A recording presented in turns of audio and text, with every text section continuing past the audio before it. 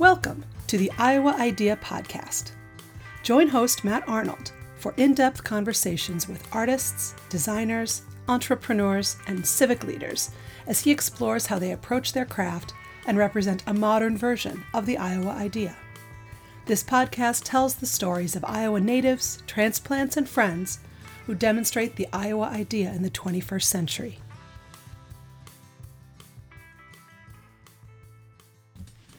Make the offer. In this episode of the Iowa Idea Podcast, I sit down with Aaron Proietti. Aaron is the author of Today's Innovator. He's an innovation expert with 17 years of experience innovating in complex organizations. Aaron views innovation not as an activity, but as a core business competency that must be developed, led, and nurtured within both the individual and the organization. Aaron has spoken at numerous conferences on topics related to technology trends, innovation leadership, innovation strategy, and culture change. A former Chief Innovation Officer at Transamerica, Aaron is also an expert in technology trends and their impacts on people and business. Through his company, Today's Innovator, and his writing, Aaron's mission is to connect and empower the innovators found within each of us. Aaron and I talk about his journey as a data scientist, innovator, and leader. We explore some of his lessons and insights regarding innovation. We dig deep into leadership, organizational culture, and people challenges that impede innovation. It was great having Aaron on the podcast. I thank him for his time and insights. I hope you enjoy the episode.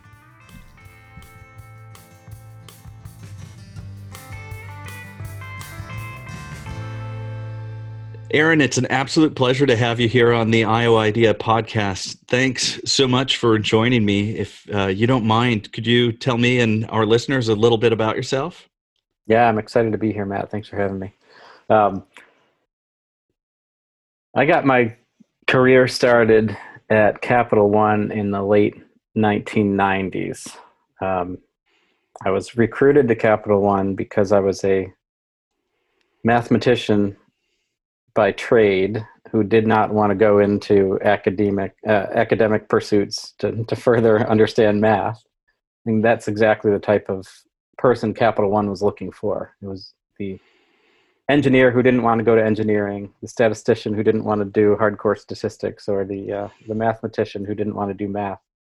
And they were recruiting from all over the country. And I didn't realize at the time how lucky I was to step into that environment, which is, to this day, the most entrepreneurial and innovative environment that I was ever part of in my work career.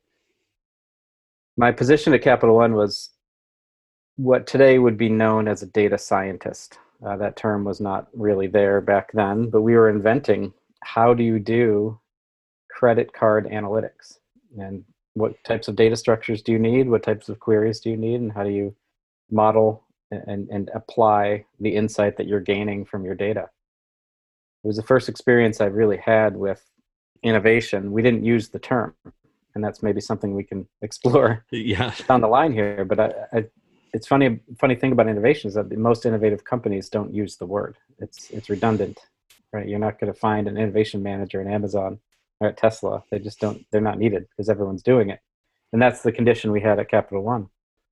I was there for 7.5 years in a variety of roles, including a 6-month stint on an innovation team where I got introduced to the discipline of innovation.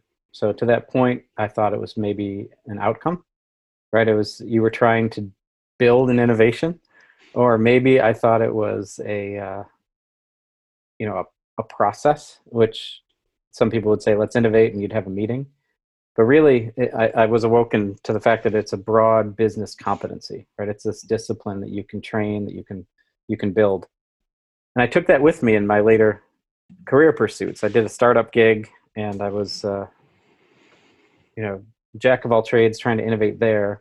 And then I landed at a sleepy, stuffy insurance company, which in Iowa people may know as Transamerica. At the time, it was called Aegon. It still is called Aegon. It's a multinational company by the name of Aegon.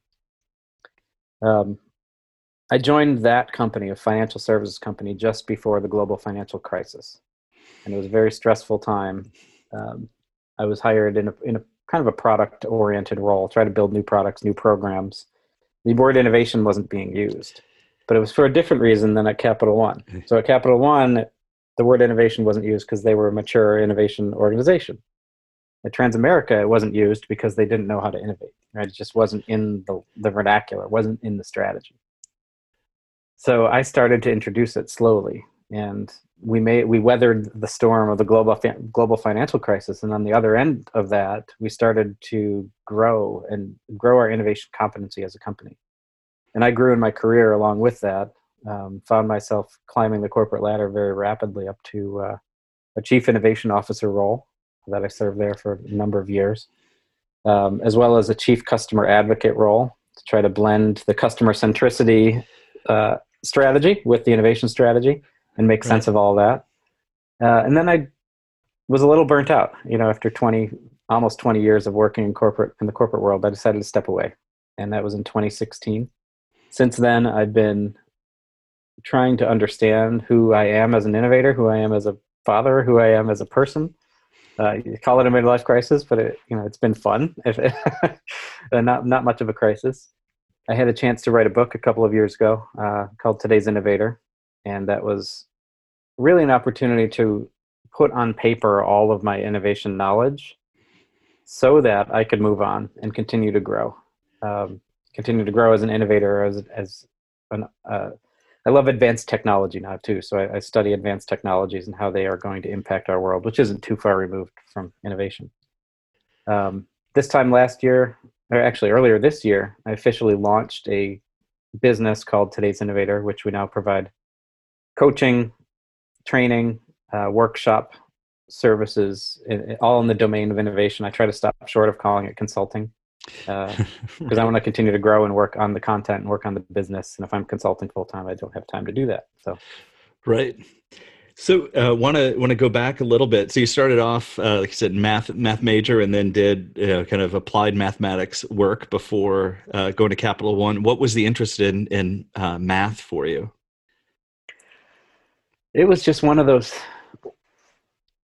weird turns in life, right? I had a teacher in high school who I thought I didn't get along with, and it was a math class, and I used to rush through the quizzes and turn them in, and she would get upset that I was a little sloppy in the work. After one of those quizzes where I turned it in record time, right? It was maybe 3 minutes. I did the whole thing. It was probably B-level work, right? She came over and put something on my desk, and it was face down, a piece of paper. And I flipped it over, and it was a logic puzzle. And I started working through the logic puzzle, and then this pattern repeated itself. And eventually I got to know her. I would stay after class and talk about the logic puzzle. She wasn't giving this treatment to anyone else, right? This was just me. And she said at some point, you're really good at this math stuff. You should go into it. And there was actually a lesson to be learned there that all of the deductive reasoning I was using in these logic puzzles, I could have been using in my quizzes as well to try to get the less sloppy correct answers. And she taught me that lesson that everything you need to know, and it's just about exercise and practice. And that's the reason you go through these quizzes, is not to learn, but to show that you've mastered the trade, and where you get stuck, you're able to deduce and do the logic to understand what the right answer should be. And I learned that lesson from her, and I just followed that path, and it didn't lead me astray. So I just kept following. Yep. Yeah, and want to dig in a little bit too with the Capital One. I was curious because the different reasons why one might not use the word innovation, because they're already in it, they're doing it, or maybe they don't know it, right? The two extremes that you kind of talked about. But then it sounds like you were part of an innovation lab there at the end. What might have been that pivot to start labeling things innovation at Capital One? Yeah, the company had this entrepreneurial startup and certainly an entrepreneurial culture when I started in 1999. It was still a rather small company, but it was growing so fast. It was growing hundreds, if not thousands of employees a month were coming in and joining forces. And it very quickly, almost overnight, became a big company with big company problems. One of those being a regulatory issue that stopped innovation in its tracks. And in order to start it back up again, they had to be very explicit about what was innovation and what was no longer innovation. Where were we trying to control for risk versus where were we trying to explicitly innovate? And yeah, that's great that you picked up on that, because I don't think I've ever really explored why that was. But yeah, it was just this need to start labeling things that were more risky appropriately and saying, yes, this is where we're going to do the more risky things over here in this innovation lab. Especially right in a highly regulated space, right? Like finance and consumer finance being regulated. And I want to pick, and then talking about risk, because that is like one of the biggest. I don't know. Maybe I don't mean to turn this into a therapy session for me, right? But one of the things, the challenges I think I have when I'm doing work with clients on the innovation front is trying to tell them that I feel like the biggest thing we're trying to do is actually reduce risk, that it's a de-risking process where I think sometimes if they haven't been innovative, they want like, they want the magic trick, like just get us the magic trick. And there's so much that goes into it. And, but I'm curious too about how you kind of sort out that almost the risk reward with innovation in the roles that you've had. Yeah. I'm glad you asked that question. There's two ways I look at risk. One from a leadership perspective, and second from an innovation perspective. I'll start with the latter. You're exactly right. Great innovation is about lowering risk and gaining more insight to make more informed decisions, right? Yep. And the bigger you are as a company, the more money you can throw at that, and the less risky your decisions become, right? Because you are validating your assumptions and your prototypes and your designs at every step along the way. For a smaller company that doesn't have the resources at the time, that risk is difficult to minimize. And that's where I'd like to talk about the environment that leaders create. And leaders can create an environment that is also low risk. So that's the other way I think about risk. Innovation can be very scary, particularly if you've never seen how an innovative culture, an innovative corporation or organization should operate. This idea of innovating despite the way that your business runs is very scary, right? The reason you do innovation is because you need to achieve some result that your business is not on track to achieve, right? So by definition, it's risky. You need to try to produce some outcome that your organization doesn't typically produce. So it's the job of the leader to create an environment that lowers the risk of taking risks inside of that organization. So that's the other way I like to think about risk, and that's the evolution I had as an innovator. In the front end, it was really about lowering the risk of my innovation as a failure, and the back end, it was about creating an environment where the employees didn't feel like they were taking risks in anything that they did. Yeah, right. In many ways, like almost providing air cover. Because you said like in the large organizations or the way I was even processing, talking about Capital One and that rapid growth is also with companies where you have sometimes, the stereotype for me is it's almost the entrepreneur that starts it, right? But as it grows, you need the operators to like basically squeeze efficiency out of the system, or also if I'm getting my timing right, Six Sigma was also really big, right? So it was about replicating performance, right? Where innovation is when you're doing a lot of experiments, there is failure. And if you're learning, you're going forward, but even the thought of failure or thought of sitting outside of what's accepted feels culturally dangerous, right? And that's my belief too, is that when people are in fear, they retreat to like old or safe practices. And so if innovation methods aren't part of your day to day, you're going to go heads down and just do the work that keeps you from getting fired, right? Rather than what are the things that can actually expand the business going forward. But I love that insight about what the leader needs to do to create an environment in which innovation can actually happen. Yeah, I think every great leader will have a coming of age moment where they recognize that, it's the servant leadership model. I need to create this environment where the folks who I'm leading can step up and they can spread their wings and become leaders in their own right. And I don't know, I'm not sure every leader ever gets there, right? But those who are in adaptive systems and want to succeed in adaptive systems have to get there, right? They have to trust and build that environment, that tight container where people can take risks. Right? Otherwise, you're just a technical leader and you're trying to direct Yeah. these really smart resources towards really complex problems, and you're not going to be able to know what the right moves are. You have to trust them to do it. Yeah, yeah, and that's where I see, from my perspective, organizations get in trouble. Like you said, complex and adaptive systems, right? And they don't yield to previous best practices. Yet a lot of leaders grew up in a company, and it still might have been complicated, but it was a tame problem. This is how we do it, and we know how long it takes. And sometimes when you have that type of leadership, then it's just more, why haven't you guys produced a solution yet? It should only take us this long, right? Where when you're dealing with a complex system and dealing with innovation, right? We actually have to experiment to learn and test, right? And I think those are also that learning and testing is for me, it's a hard cultural barrier between kind of the innovative systems versus the control systems that might exist in an organization. Yeah, no doubt. Thankfully, I had that at Capital One right from day one. It was all test versus control. Everything we did, it was smart design of everything, of every experiment that we put together. And like you said, failure was fine, right? It wasn't a culture of failure; it was a culture of experimentation. When I got to Transamerica, that was my goal, was to emulate some of those best practices inside of the innovation organization that I ran. And as a result, we had a very different culture inside one department at Transamerica than the rest of the organization. And people took notice, and they were very intrigued by what they saw, but also rubbed some people the wrong way because it's not, it's cut against the grain a little bit from a cultural perspective.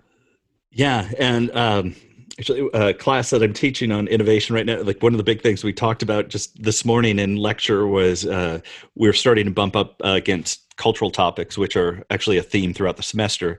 But really, the Drucker notion that culture eats strategy for breakfast.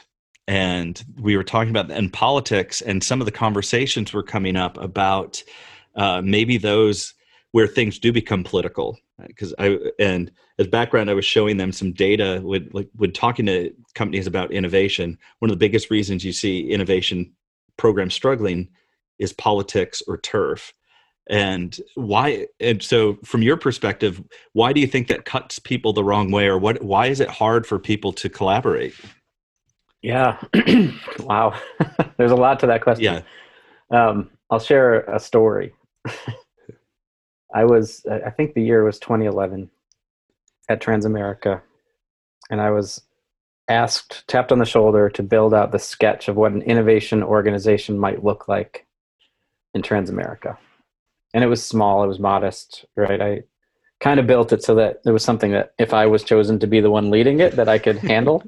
Right. So I built it really small. I said, yeah, it could be one person with 3 direct reports, and we could change the culture, and we could do all this stuff, right? And the self-fulfilling prophecy.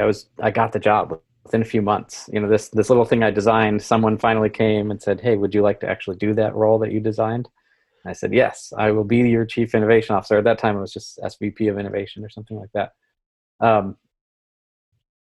I thought my job then was to throw on a lab coat, metaphorically, to throw some beanbag chairs in some conference rooms, and to start experimenting and prototyping, right, to truly innovate. And within 3 months of being on the job, I realized I was completely wrong, if not hoodwinked by someone, right? So someone had pulled a fast one on me when I realized the job was all about people and politics.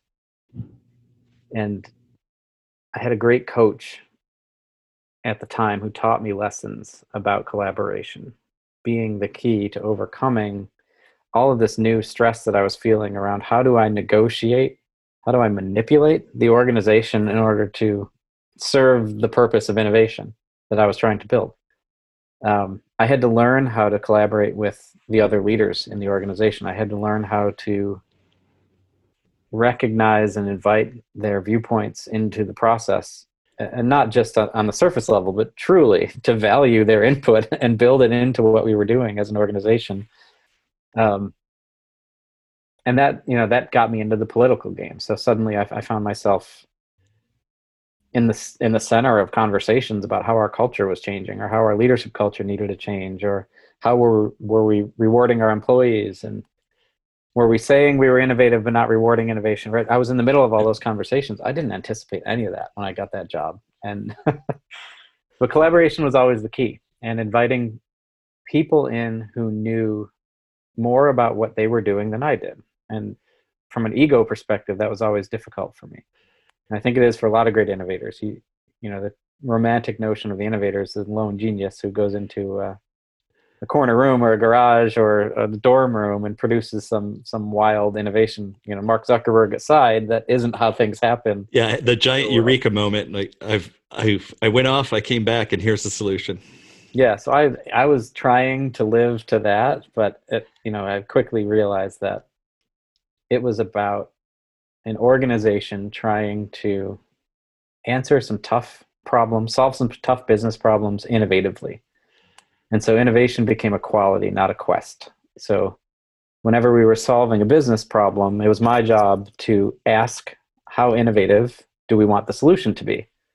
And then to answer that question with the stakeholders. And so they might say, yeah, I want it to be better than the competition, or it has to beat this on price, or it has to look like this and feel like this, and these are our design standards. So I started to just learn the language of how do you collaborate, how do you negotiate, and how do you set a strategic direction from an innovation perspective.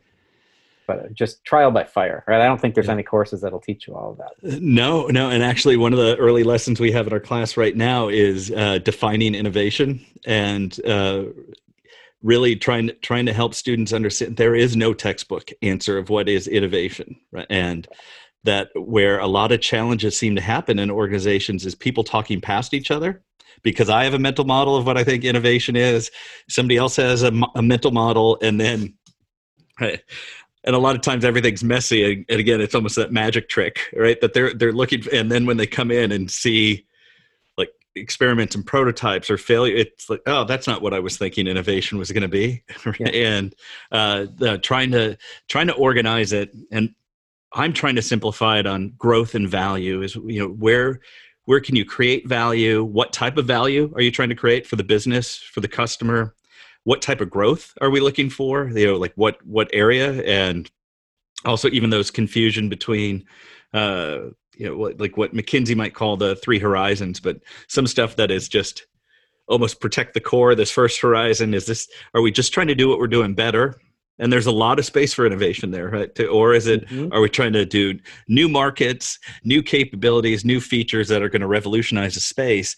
And even those, I feel like not even having those conversations up front are hard, because it having those makes people stop and I get, oh, this is what I'm looking for in innovation, or this is what we're hoping to get out of it.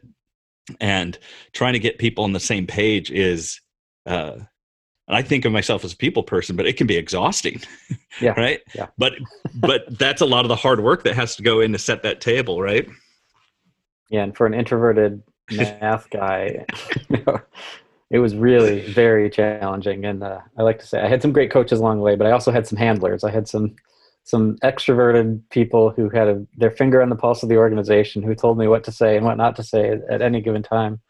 So I had a lot of help along the way at succeeding, and hopefully I returned the favor in some respects.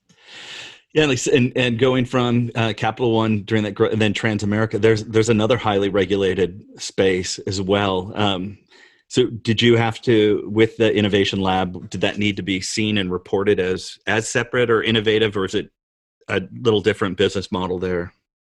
At Transamerica, it was the original objective was to build a culture of innovation. So really to get innovation everywhere in the way that we were thinking, particularly from some of the operational challenges we were facing. A lot of the solution set at Transamerica was often just throw more resources at it. A lot of operational resources, pushing paper. It was amazing to me how many manual processes there were. And when those processes got overwhelmed, we would just throw more people at it. And the idea of innovation everywhere was, that's the recognition that that's not the right approach to solve those problems, that there's got to be a better way.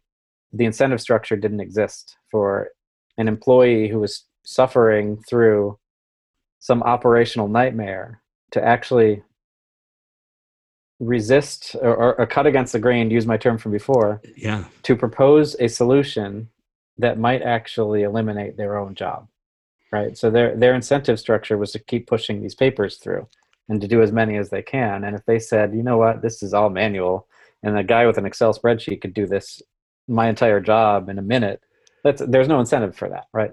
So you have to start to build the cultural incentives, and that takes time. It's not going to happen overnight, but that was the original charge at Transamerica. So it wasn't even about building a lab. We weren't ready day one. I thought that's what it was about, but I was wrong, right? I knew within 3 months I was wrong.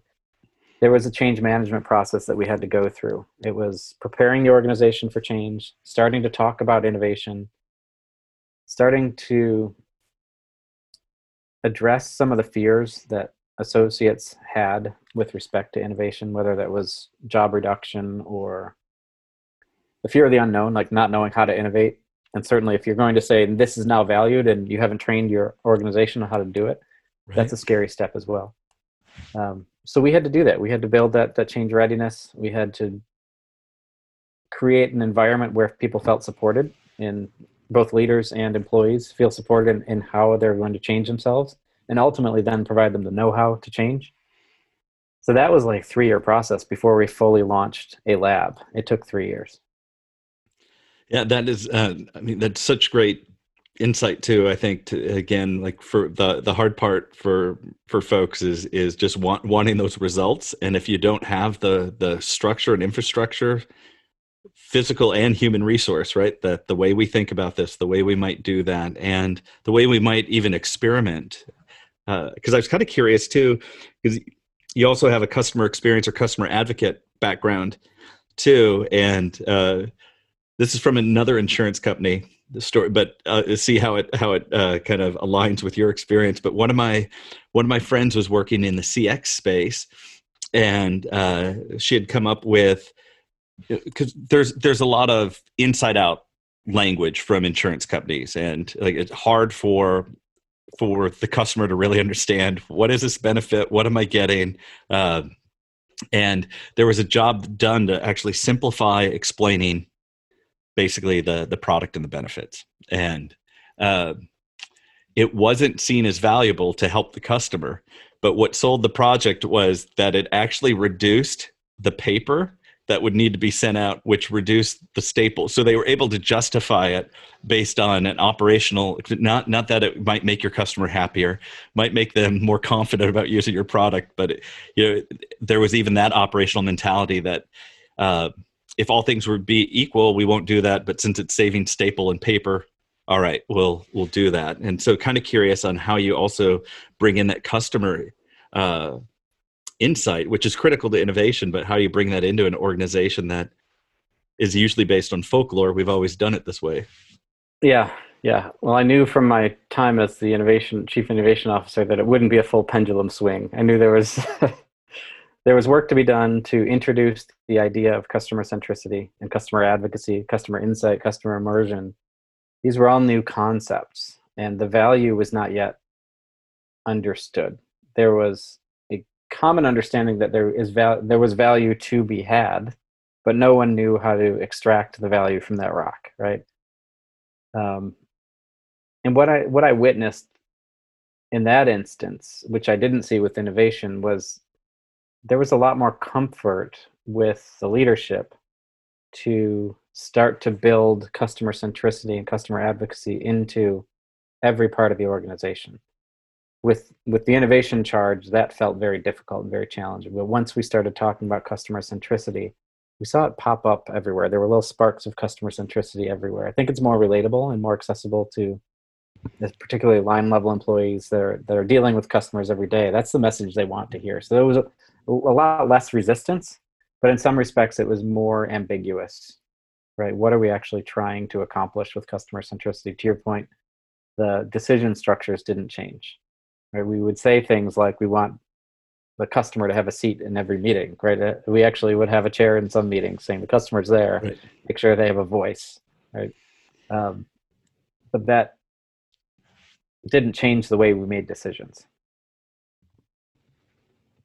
Ultimately, though, the most customer-centric organizations will, right? And I saw it happening in some of the newer, the digital development work that we were doing. I saw us putting the customer first. I saw us doing user experience design, customer experience design, closing feedback loops with customers, and truly making a better experience for them. And then I chose to leave. So I wish I had seen more, because I think the company was maturing very quickly in that respect and was starting to build that muscle and build that competency.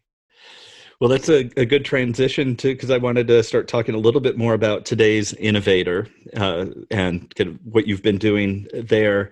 And one of the or kind of two of the big words that you use with today's innovator are connecting and empowering. And just want to I can see the threads, but if you don't mind talking about why that's important to you, or why you think that's important to help today's innovator on connecting and empowering.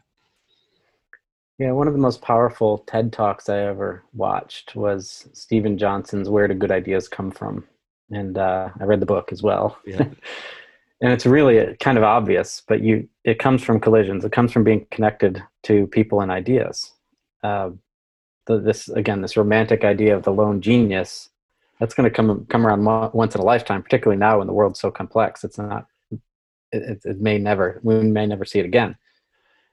But when you are able to build a high quality network, whether that's individually or for your company or for your team, and start to interact in different ways with that network, you get exposed to new ideas. You get challenged in your thinking. You see new opportunities that you wouldn't have seen before. So the connection piece has to be at the beginning. One thing, those two words are very prominent in today's innovator. There's a word that's intentionally not very prominent, and that's ideation. Right? You will not hear me or see me talking much about ideation or brainstorming. Those are useful things to do, but I don't equate innovation with ideators. I think the strongest innovators are truly connectors. They're people who connect people and ideas, and are able to then make sense of the world from the connections that they're making. That leads to empowerment, but so anyone can connect from where they sit, right? You can reach out to people, you can talk to people, you can expand your network, you can watch podcasts, you can, do whatever. You can do that from wherever you sit, but feeling empowered is very different, right? Feeling empowered requires someone to create an environment where you start to feel more empowered. And innovation requires empowered employees. And I learned very early on that there was no magic wand that I could wave. I couldn't say, Matt, you're empowered, go do this. Right. Until you personally had the confidence, which in many respects came from your connections. It came from the patterns of behavior that you're seeing modeled. It came from, confidence comes from a lot of places. Generally, for someone to feel empowered, they're not doing superhuman things. They're doing things they could do all along, but didn't feel like they could take the risk to do. And that's the empowering environment. It's when you can start to spread your wings and do all of those things that you could have done all along, but you weren't getting rewarded, or you weren't getting recognized, or you weren't getting, challenged to do it. And that environment has to be built for innovation. And ultimately, if you build those two things, then you can start thriving from an innovation perspective. And that's what today's innovator is all about, is who does the innovator need to be, and how do you go from connecting to empowered to thriving? That's great. And also just a quick note on Stephen Johnson. It's a great talk and the book. And that's one of the ideas I wish more people could appreciate, is the notion of the slow hunch, right? Rather than, it's building these things over time. And when you're talking about the empowered employee and empowering folks, in some ways, that when you were saying that, I was getting a little bit of Wizard of Oz kind of, right? But telling Dorothy she had the power all along, right? But giving the tools and the support to actually make that happen, that's a different story. But she had the power all along. It's tough both for the individual, the team, and the organization to know. And I think that's a hard part for organizations as well, is that it's most of their wounds are self-inflicted too, right? they're doing things that they have control over, right? So not only could they do more positive things, but the things that are negative or seen as negative are actually self-inflicted. Yeah, I had one of the best lessons I ever learned. I had an employee who was a strong connector, right? He was great at building the ideas and things and connecting them all and creating these new concepts. But he and I were both getting very frustrated that his leading concept, the best thing he had conceived of, was not getting built. It wasn't, just simply was not getting operationalized. And eventually, I let him off the hook 100 times. And I said, maybe we'll just do more research and suddenly someone will run with it and build it. Or maybe we will present it again in a different meeting and somewhere will run with it. In the end, it was as simple as telling him, hey, can you have it built by August 1st? Or asking the question, right? That's all it took. And then when I asked him that question, can you build this by August 1st? He said, oh, yeah, I think I could. And it got done. Right? It wasn't superhuman. It's just, we were shooting ourselves in the foot. We didn't have the culture to build that empowering environment. That model of behavior of someone making an offer, building something, taking a risk, experimenting, didn't exist. So how was he to know that that's what was expected? How was I to know? I hadn't seen it. So yeah, that was an incredible lesson that day. And that kind of changed me. There were a lot of moments that changed me as a leader, but that was one where I started to issue more challenges and give people more direction. That's great. What is your goal for today's innovator? What are you hoping to accomplish? A little, in some respects, it's an experiment. Allows me to dabble in a lot of things, which allows me to not answer that question.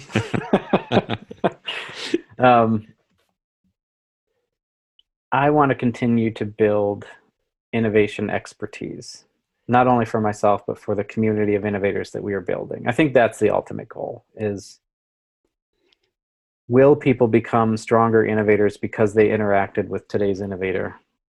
I want that answer to be yes. But that leaves it wide open, right? So what are the things that we're doing? How are we building that innovation muscle? Which sectors are we talking to? That's wide open. And in many respects, I'm following passion. I'm following interests, and being a small shop of one employee plus a part-time employee, it gives me that freedom to follow pursuits that truly interest me. I know another area of interest for you is futurist and also future technology. Is there any technology right now that's you're finding incredibly exciting, or is it more a blend on how all these emerging technologies might come together? Yeah, it's definitely the latter. And I think that's where the innovation really comes from, is when you take two of these domains of technology advances, say artificial intelligence versus drone technology, and you crash them together, right? What does an artificially intelligent drone look like? Or what can it do? You start imagining the possibilities, and they're endless, right? What if you combine that with blockchain technology? All right, so the drone's now surveying stuff and making a record of it, and it's preserving the record forever, right?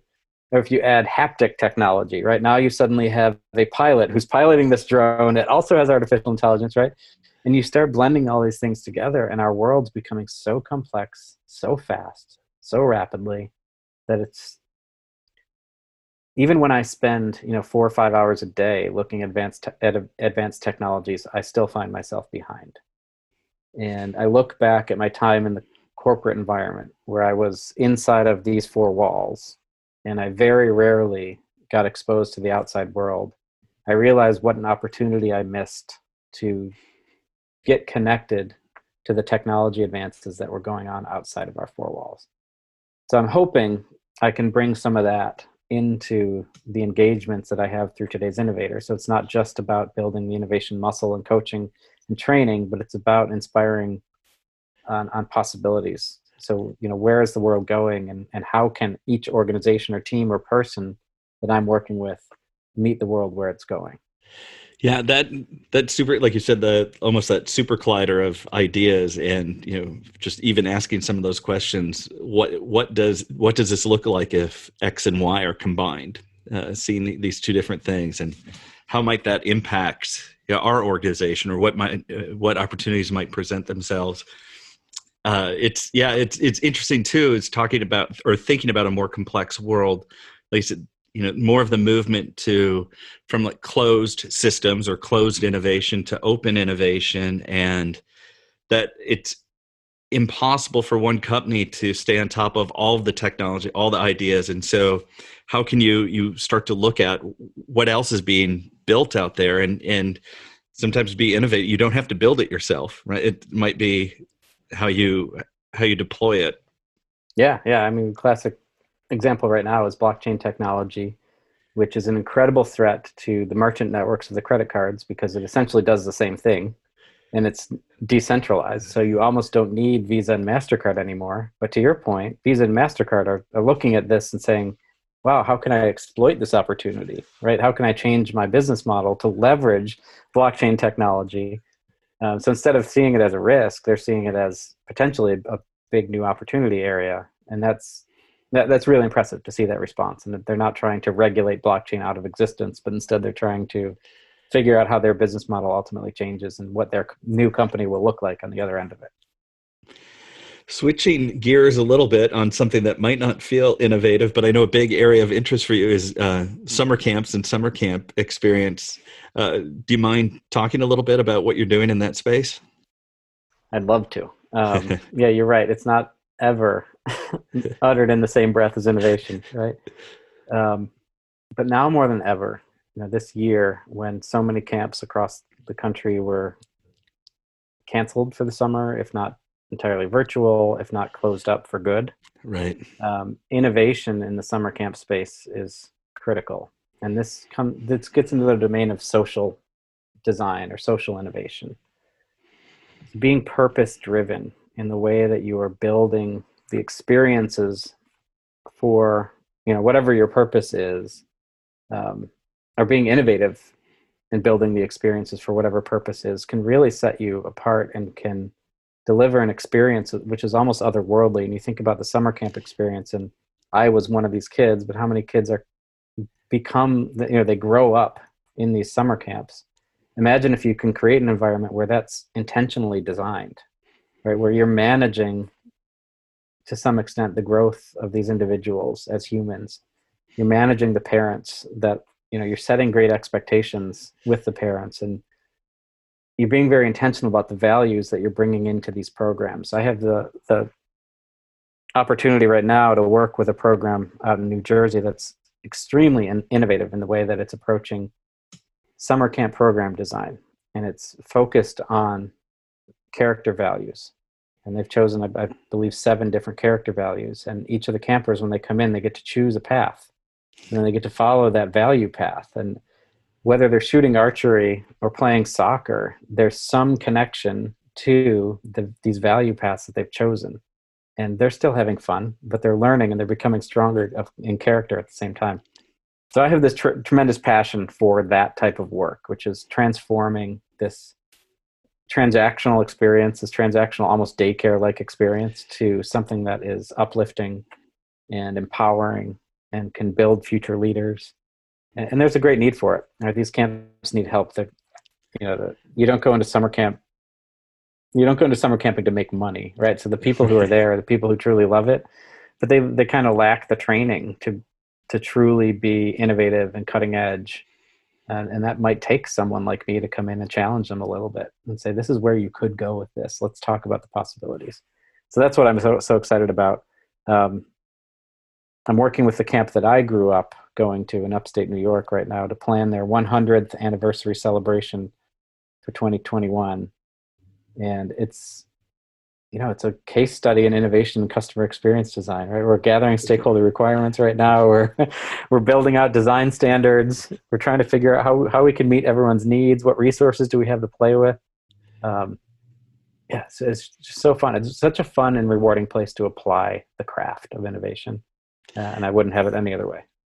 And for me personally, I had, as you're talking about that, reflecting back on some just incredibly powerful, enjoyable summer camp experiences I had too as a kid.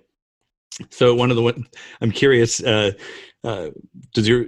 does the work allow you to go back to the campgrounds itself and do kind of more ethnography research there? Because some of the things for me we're actually just getting out in some of these wooded spaces and in my these just gorgeous elements that I know, pandemic aside, it's still places that I'd love to just go hang out at and reflect and have a campfire. So do you get to go to the camp while you're doing this work? Yeah, not so much in 2020. Although I did get a chance to go out. I was doing a staff training session earlier this year, and I did get a chance to go out and wear a mask and do some staff orientation work, which was a blast.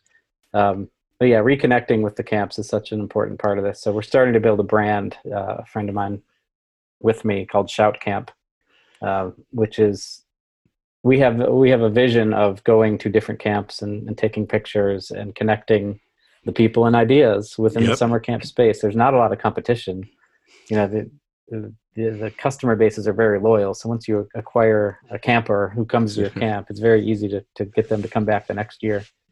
So there's no reason they shouldn't be all connected and sharing stories and sharing songs and sharing best practices for how to operate. So that's what we hope to do. And yeah, you have to do that by visiting. So I hope to do more of it once the conditions of the world let up a little bit. Right.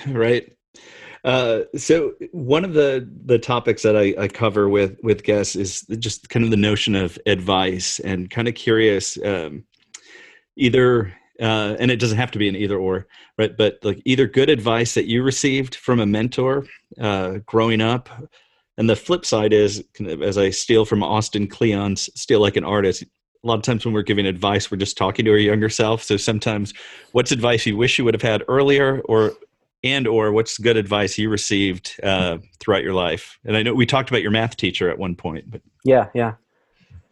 There was when I was a wide-eyed data scientist at Capital One, right? Day one, month one, week one of my tenure there, I was impressed by at the time, 27-year-old executive who had grown up with Capital One. He came in just at the perfect time, but he earned it, right? He wasn't there just because of timing. He should have been a 27-year-old executive.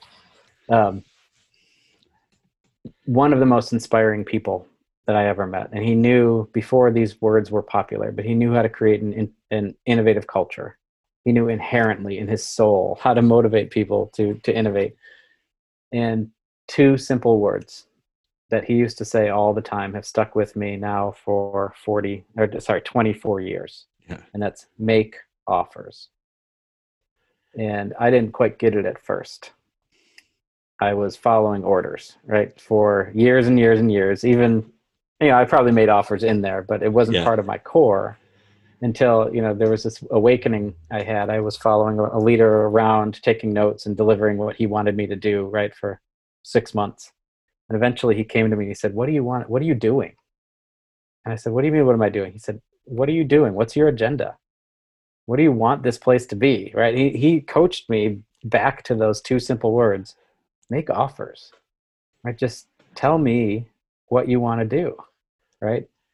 And that was something I built into the culture that we tried to build at Transamerica, particularly in my department, which is, if you see a project or a person that you want to be associated with, go make an offer, right? It could be as simple as, "Hey, I know how to build spreadsheets. I'd love to sit in on your meetings and maybe build you a better spreadsheet. What do you think?" Right?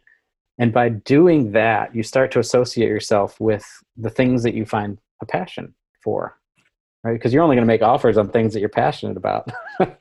Right. And in a very short period of time, if you make enough offers, you'll find your entire body of work has migrated over to this brand new world that you've created for yourself. And it is the innovator's path, right? Is to make an offer, follow it.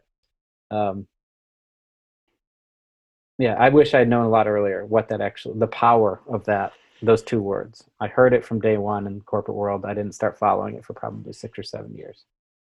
That's great. That's one of the themes from folks I've talked to too, is like, it's interesting on some good advice that we get, how over time, we continue to unpack it and really appreciate like how profound it was.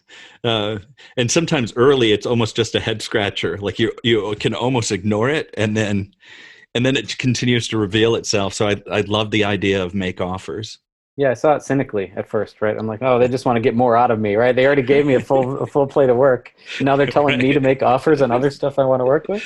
Yeah. But no, it wasn't cynical at all. It was empowering. It was this idea of, hey, follow the breadcrumbs, follow the trail to where you want to be in your career. And the only way you're going to do that is by inserting yourself into stuff that you're truly interested in. I saw some attempts at it at times that people would say things like, can you include me in that?